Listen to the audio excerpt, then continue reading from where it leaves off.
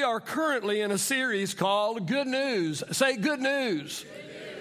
Oh, wow, that was so good. Amen. Keep that up. Amen. You know, with all of the bad news we are hearing, I thought it would be refreshing to hear some good news.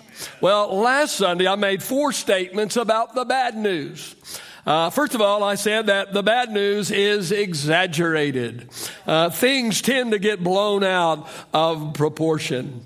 I said that the bad news is exploited. People exaggerate the bad news so that they can exploit others because here's the truth, fear sells. And fear is easily marketed.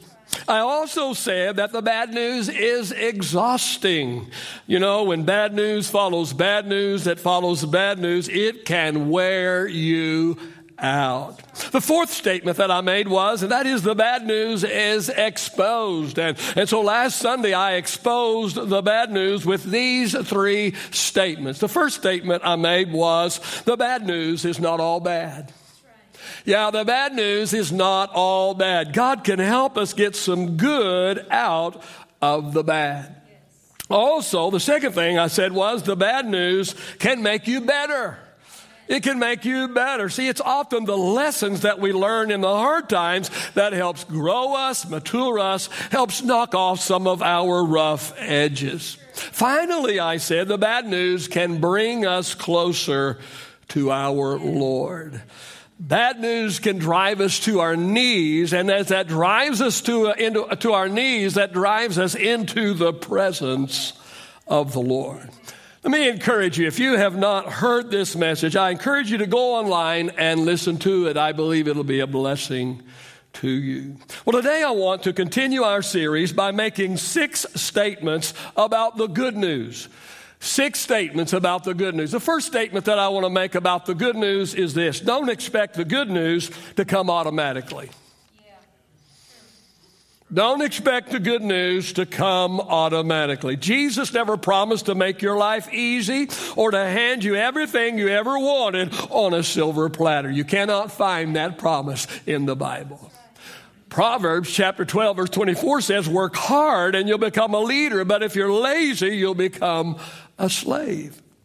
And Proverbs chapter 21 and verse 5 says, good planning and hard work lead to prosperity, but hasty shortcuts lead to poverty. See, people often look at others and envy their position, or they become jealous of their possessions, but they have absolutely no clue about how much effort or how much sacrifice it took them to get where they are and to have what they have. Here's what I've learned. Good things seem to happen to people who make good decisions. Would you agree with that? Yeah, good things seem to happen to people who make good decisions. Now I understand that bad things happen to good people sometimes. I know that. I understand that. But I also know that we can set ourselves up for good things to happen to us. We do this by making good, wise, strategic decisions. Proverbs chapter 14 and verse 8 says, the wise understand where they are going. And verse 15 of Proverbs 14 says, only simpletons believe everything they're told. The wise carefully consider their steps. So don't expect good things to come automatically. Set yourself up for good things to happen to you by making good decisions. Don't just fly by the seat of your pants and then expect good news to come knocking on your door. Do the work. Say, do the work. Do the work. Put in the time. Pay your dues. Write this down this morning. Become competent. Become confident. Become committed. And become consistent. Do these 4 things. Become competent, become confident, become committed, and become consistent. If you will do these 4 things, good things will start happening to you. Good news will begin to knock on your door. So the first thing I want to say about good news this morning is this. Don't expect good news to come automatically. The second thing I want to say about good news is this: don't fail to examine the good news. Don't fail to examine the good news. Proverbs 13 and 16 says, wise people think before they act. Here's the thing. Sometimes what appears to be good isn't quite as good as it appeared at first. Have you ever experienced that? Yeah, sometimes what appears to be good isn't quite as good as it appeared at first. Proverbs 14, verse number 12 says, there is a path before each person that seems right, but it ends in death. So don't fail to examine the good news because sometimes it's not as good as it first appeared. Years ago, a young father came to me for advice. This young man had a wife. He had 3 little kids. He came to me and he told me that his company offered him double pay. They were going to double his pay if he would go overseas to work. Now, his schedule would be that he would be gone overseas for 30 days, and then he would be home for 30 days. And then he'd be overseas for 30 days, and then he'd be home for 30 days. And that would be his new schedule ongoing. And the pay, double pay, the pay had him convinced that he should go. I said to this young man, I said to him, it's not all about the pay. It's not all about the pay. He was already making very good money. He was an engineer. It wasn't like he was struggling. It wasn't like he needed to do this in order to be able to feed his family. He was an engineer. He was making good money already. I said to him, it's not all about the pay. I said, it's about what it will truly cost you. I said, if you do this, you're going to miss half of your kid's life. Your kids are young. Your kids are small. And if you do this, you're going to miss half of your kid's life. And I said, if you do this, your wife is going to have to do 100% of the parenting half of the time. I said to him, you've come to me for advice, so I'm giving you advice. You don't have to take my advice, but you have asked me for my advice. So here is my advice to you. I said to this young man, I said, wait until the kids are grown until you do something like this. I said, you'll still be in your early 40s when the kids are out of the house. You'll still be a young man. Don't do it now. Wait until your kids are grown before you do something like this. Well, of course, he ignored my advice, right? Yeah, absolutely. He ignored my advice. The money, man, double money, man. The money spoke volumes. The money got to him. Fast forward several years. I was no longer at that city. He no longer lived there. Several years, he looked me up and he made it a point to come and see me. And he came to see me and he said to me, Pastor, I wish I had listened to you. He said, going was a big mistake.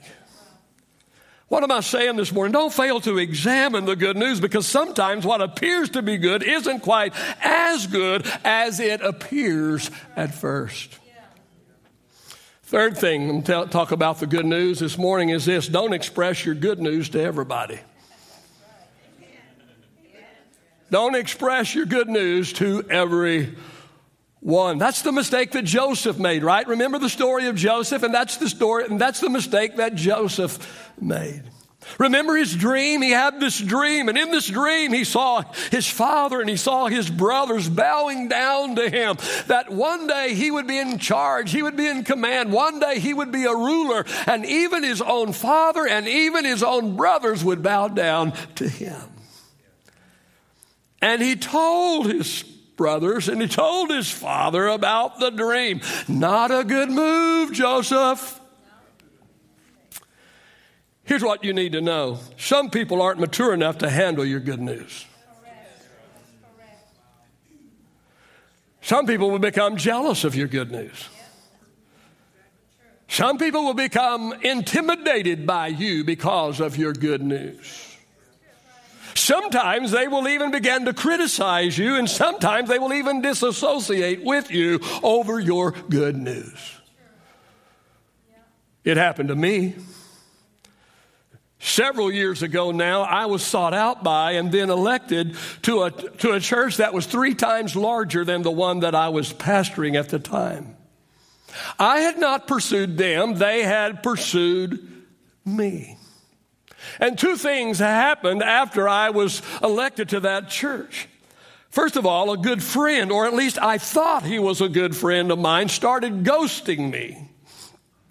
Started treating me bad when he did see me. I mean, we had coffee together. We had lunch together. We played golf together. I mean, we spent time in each other's offices. We went on vacation together. We spent time together. And all of a sudden, he doesn't want anything to do with me. And when he does see me, he treats me bad. Well, later I found out that he wanted that church. He wanted that church, and he was jealous of me because I got it. Second thing that happened to me was that I walked in on a couple of other pastors at a pastor's conference, and as I walked in, I heard my name mentioned, so I stopped at the door and I listened to them as they talked about me. I didn't know I was that important to be talked about at a pastor's conference. They were talking about how I wasn't qualified to pastor a church that size. I was in my early 30s. You should have seen the look on their faces when they saw me and realized that I had heard everything they had said. May I just say they left the men's room in record speed. See, some people are not mature enough to handle your good news, so don't express your good news to everybody. Here's what I know. Most people can handle your bad news. Most people can handle your bad news. Very few can handle your good news. The Bible says that we should weep with those that are weeping and we should rejoice with those that are rejoicing. But I've discovered it's a whole lot easier to weep with those that are weeping than to rejoice with those that are rejoicing. I've learned that over the years. Amen. We're talking about good news this morning. The fourth thing that I want to say about the good news is this. Don't allow your excitement of the good news to cause you to react too quickly.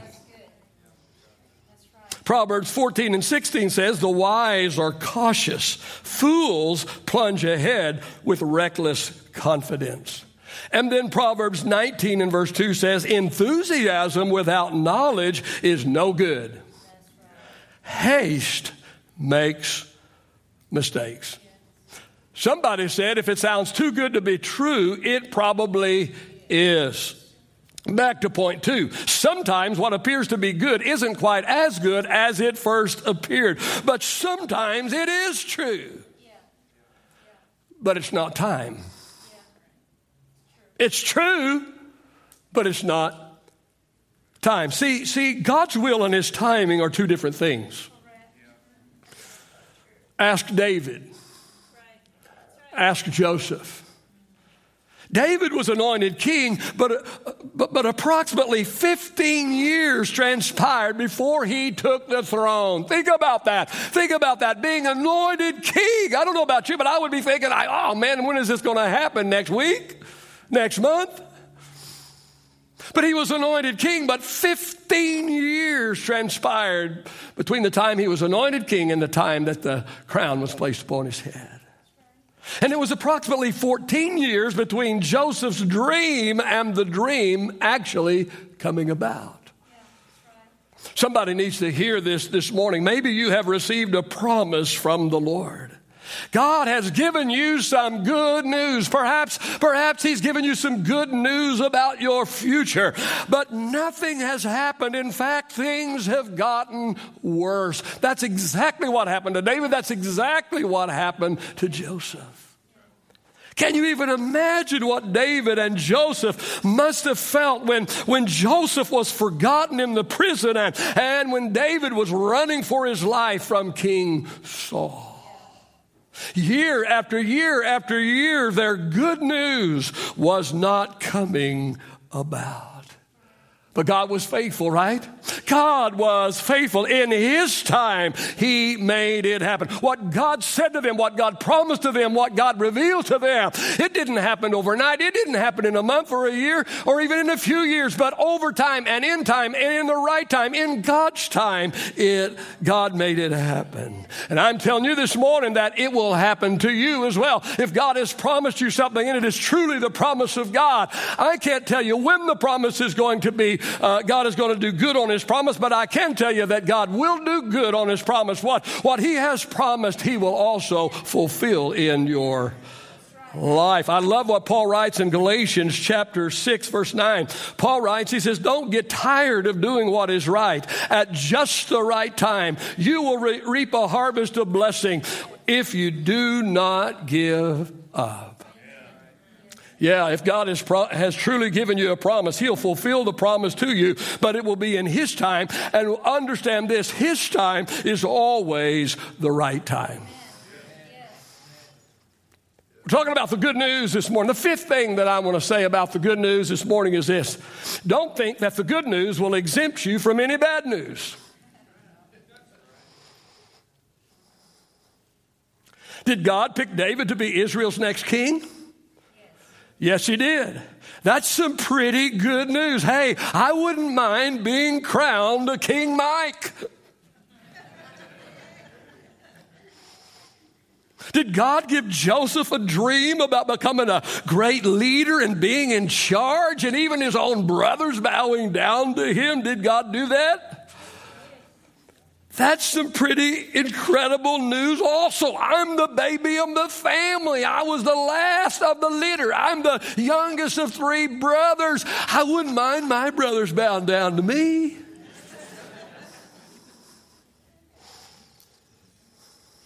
But just because these two guys got some good news, that did not exempt them from any bad news. They both had more than their share of bad news that followed their good news. There's a phrase. You need to go home and read the story of Joseph. I love the story of Joseph. There's a phrase that is repeated over and over and over in Joseph's story in the Bible. And the phrase is this, and the Lord was with Joseph.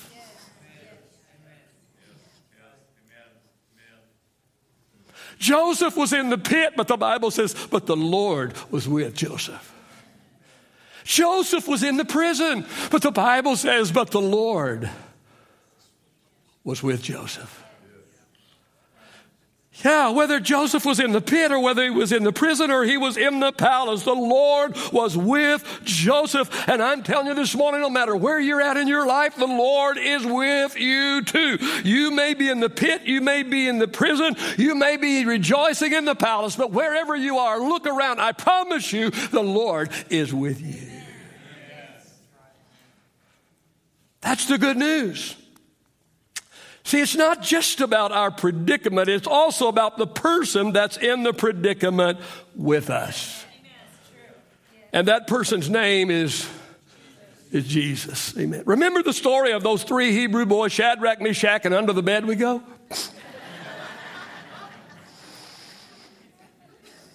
Shadrach, Meshach, and Abednego.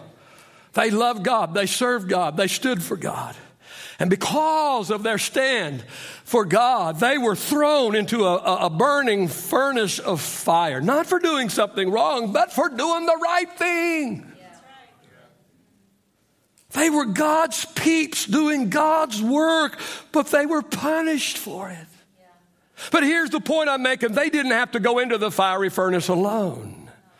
Somebody was already in there waiting on them when they got in there. King Nebi asked his counselors, did we not cast three men into the fire? And they began to recount, yes, there was Shadrach, there was Meshach, and there was Abednego. But the king says, look, I count four men, 1, 2, 3, 4. And the form of the fourth man is as of the Son of God. I'm telling you this morning, if you're walking through the fire, I'm telling you this morning, if you're walking through the valley, I'm telling you wherever you are this morning in your life, God is in there with you. He was there when you got there, and He'll walk with you, and He'll take you all the way. Amen. You can have victory this morning because Jesus is on your side, and He's walking with you through your circumstances. Amen. Well, the simple truth is this, and that is life is a series of both good and bad news. But the good news is God is faithful in both. He's faithful in both. Now, let's look at the sixth and the final thing that I have to say today. My sixth statement about the good news is this. Don't allow the good news to turn you into an extremist. Yeah, that's true. Let me say it like this. Don't allow the good or the bad news to turn you into an extremist. See, it's human nature to develop tunnel vision. Tunnel vision is to focus exclusively on a single point of view, to become narrow-minded, to close one's mind to any other thought or opinion but one's own. We see a lot of this these days, right? Yeah, we see a lot of this. Amen. You know, we have optimists and we have pessimists. There are those who can only see the bad, gloom and doom everywhere. And then there are those who can only see the good. They look at life through rose-colored glasses. Both of these are extremes. In Romans chapter 5 and chapter 6, Paul writes about the good news of grace. How many are thankful for the good news of grace? And he writes there about the good news of grace. How wonderful grace is. How awesome grace is. He says in Romans chapter 5 and verse 20, he says, where sin abounds, grace abounds even more. He says, yes, look all around you and nothing but sin, sin, sin, sin. But he says, listen, yes, sin abounds. But he says, where sin abounds, grace even abounds even more. But Paul recognizes the fact that extremists could take this doctrine too far. And how many know that extremists have done that? They have taken grace too far. They've given people a license to sin through this thing called grace.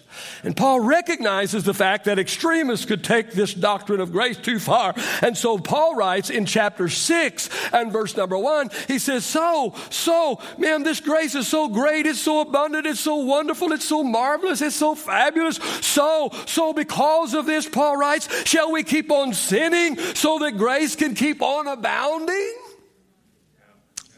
And he answers his own questions by saying, God forbid. God forbid.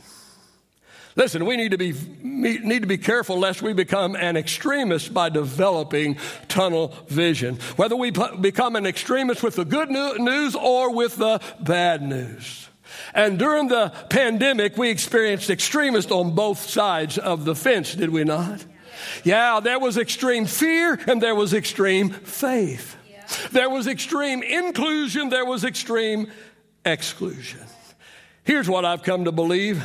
A balanced life is the best life. Yes. Would you agree with me this morning? A balanced life is the best life. You know, when I was a young pastor, you say, Pastor, wow, you started pastoring at 17. You began preaching at 7. Wow, I'd love to have heard you preach back in those days. No, you would not. And I'm so glad that cassette tapes are no longer a thing. I can't tell you how many cassette tapes I've sold all over the country when I was traveling as an evangelist. Thank God nobody has them anymore or uses them anymore. When I was a young pastor, I preached it hard. Live on the edge. Live on the edge. In fact, I would say if you're not living on the edge, you're taking up too much space. How dumb was that?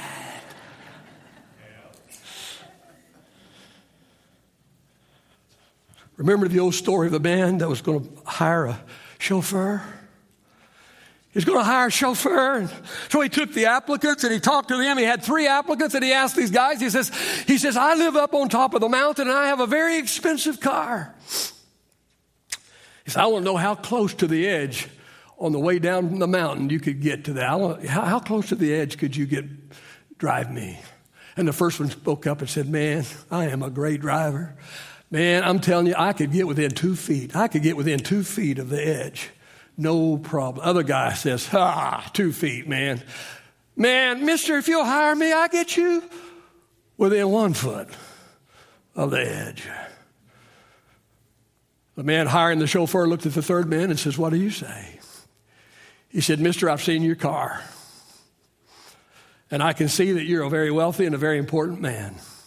Sir, I'd keep you as far away from that edge as I possibly could. Who you think got the job? Oh, you can live out life out on the edge if you want to, but listen, one little bitty slip and you're over the edge and it's done for. Listen, here's what I preach today. Give yourself some margin. Amen. Don't live on the edge. Move over and give yourself some margin. Amen. How many of you glad you got the older pastor than the younger pastor? Amen. Amen. The takeaway of the message this morning is this: God uses both the good news and the bad news to fulfill His purpose in our lives. Oh, I'd love to be able to stand up here and tell you today that you'll never receive any bad news, that bad news will never knock on your door, that all that you'll ever have is good news knocking on your door. I cannot tell you that, but what I can tell you is when the bad news knocks on your door, there's one that's already ready to help you walk through the bad news, and His name is Jesus. And I can also tell you that if you'll do those 4 things that I encourage you to do, that good news will indeed begin to knock on your door a whole lot more often than it has in the past. Father, I thank you for the good news this morning. Lord, this word is good news. And I thank you, Lord, that it's not all just about how to get to heaven. It's not just about heaven and hell, but Lord, it's how to live our everyday lives and how to walk out our journey with you. That's the good news that we receive from your word.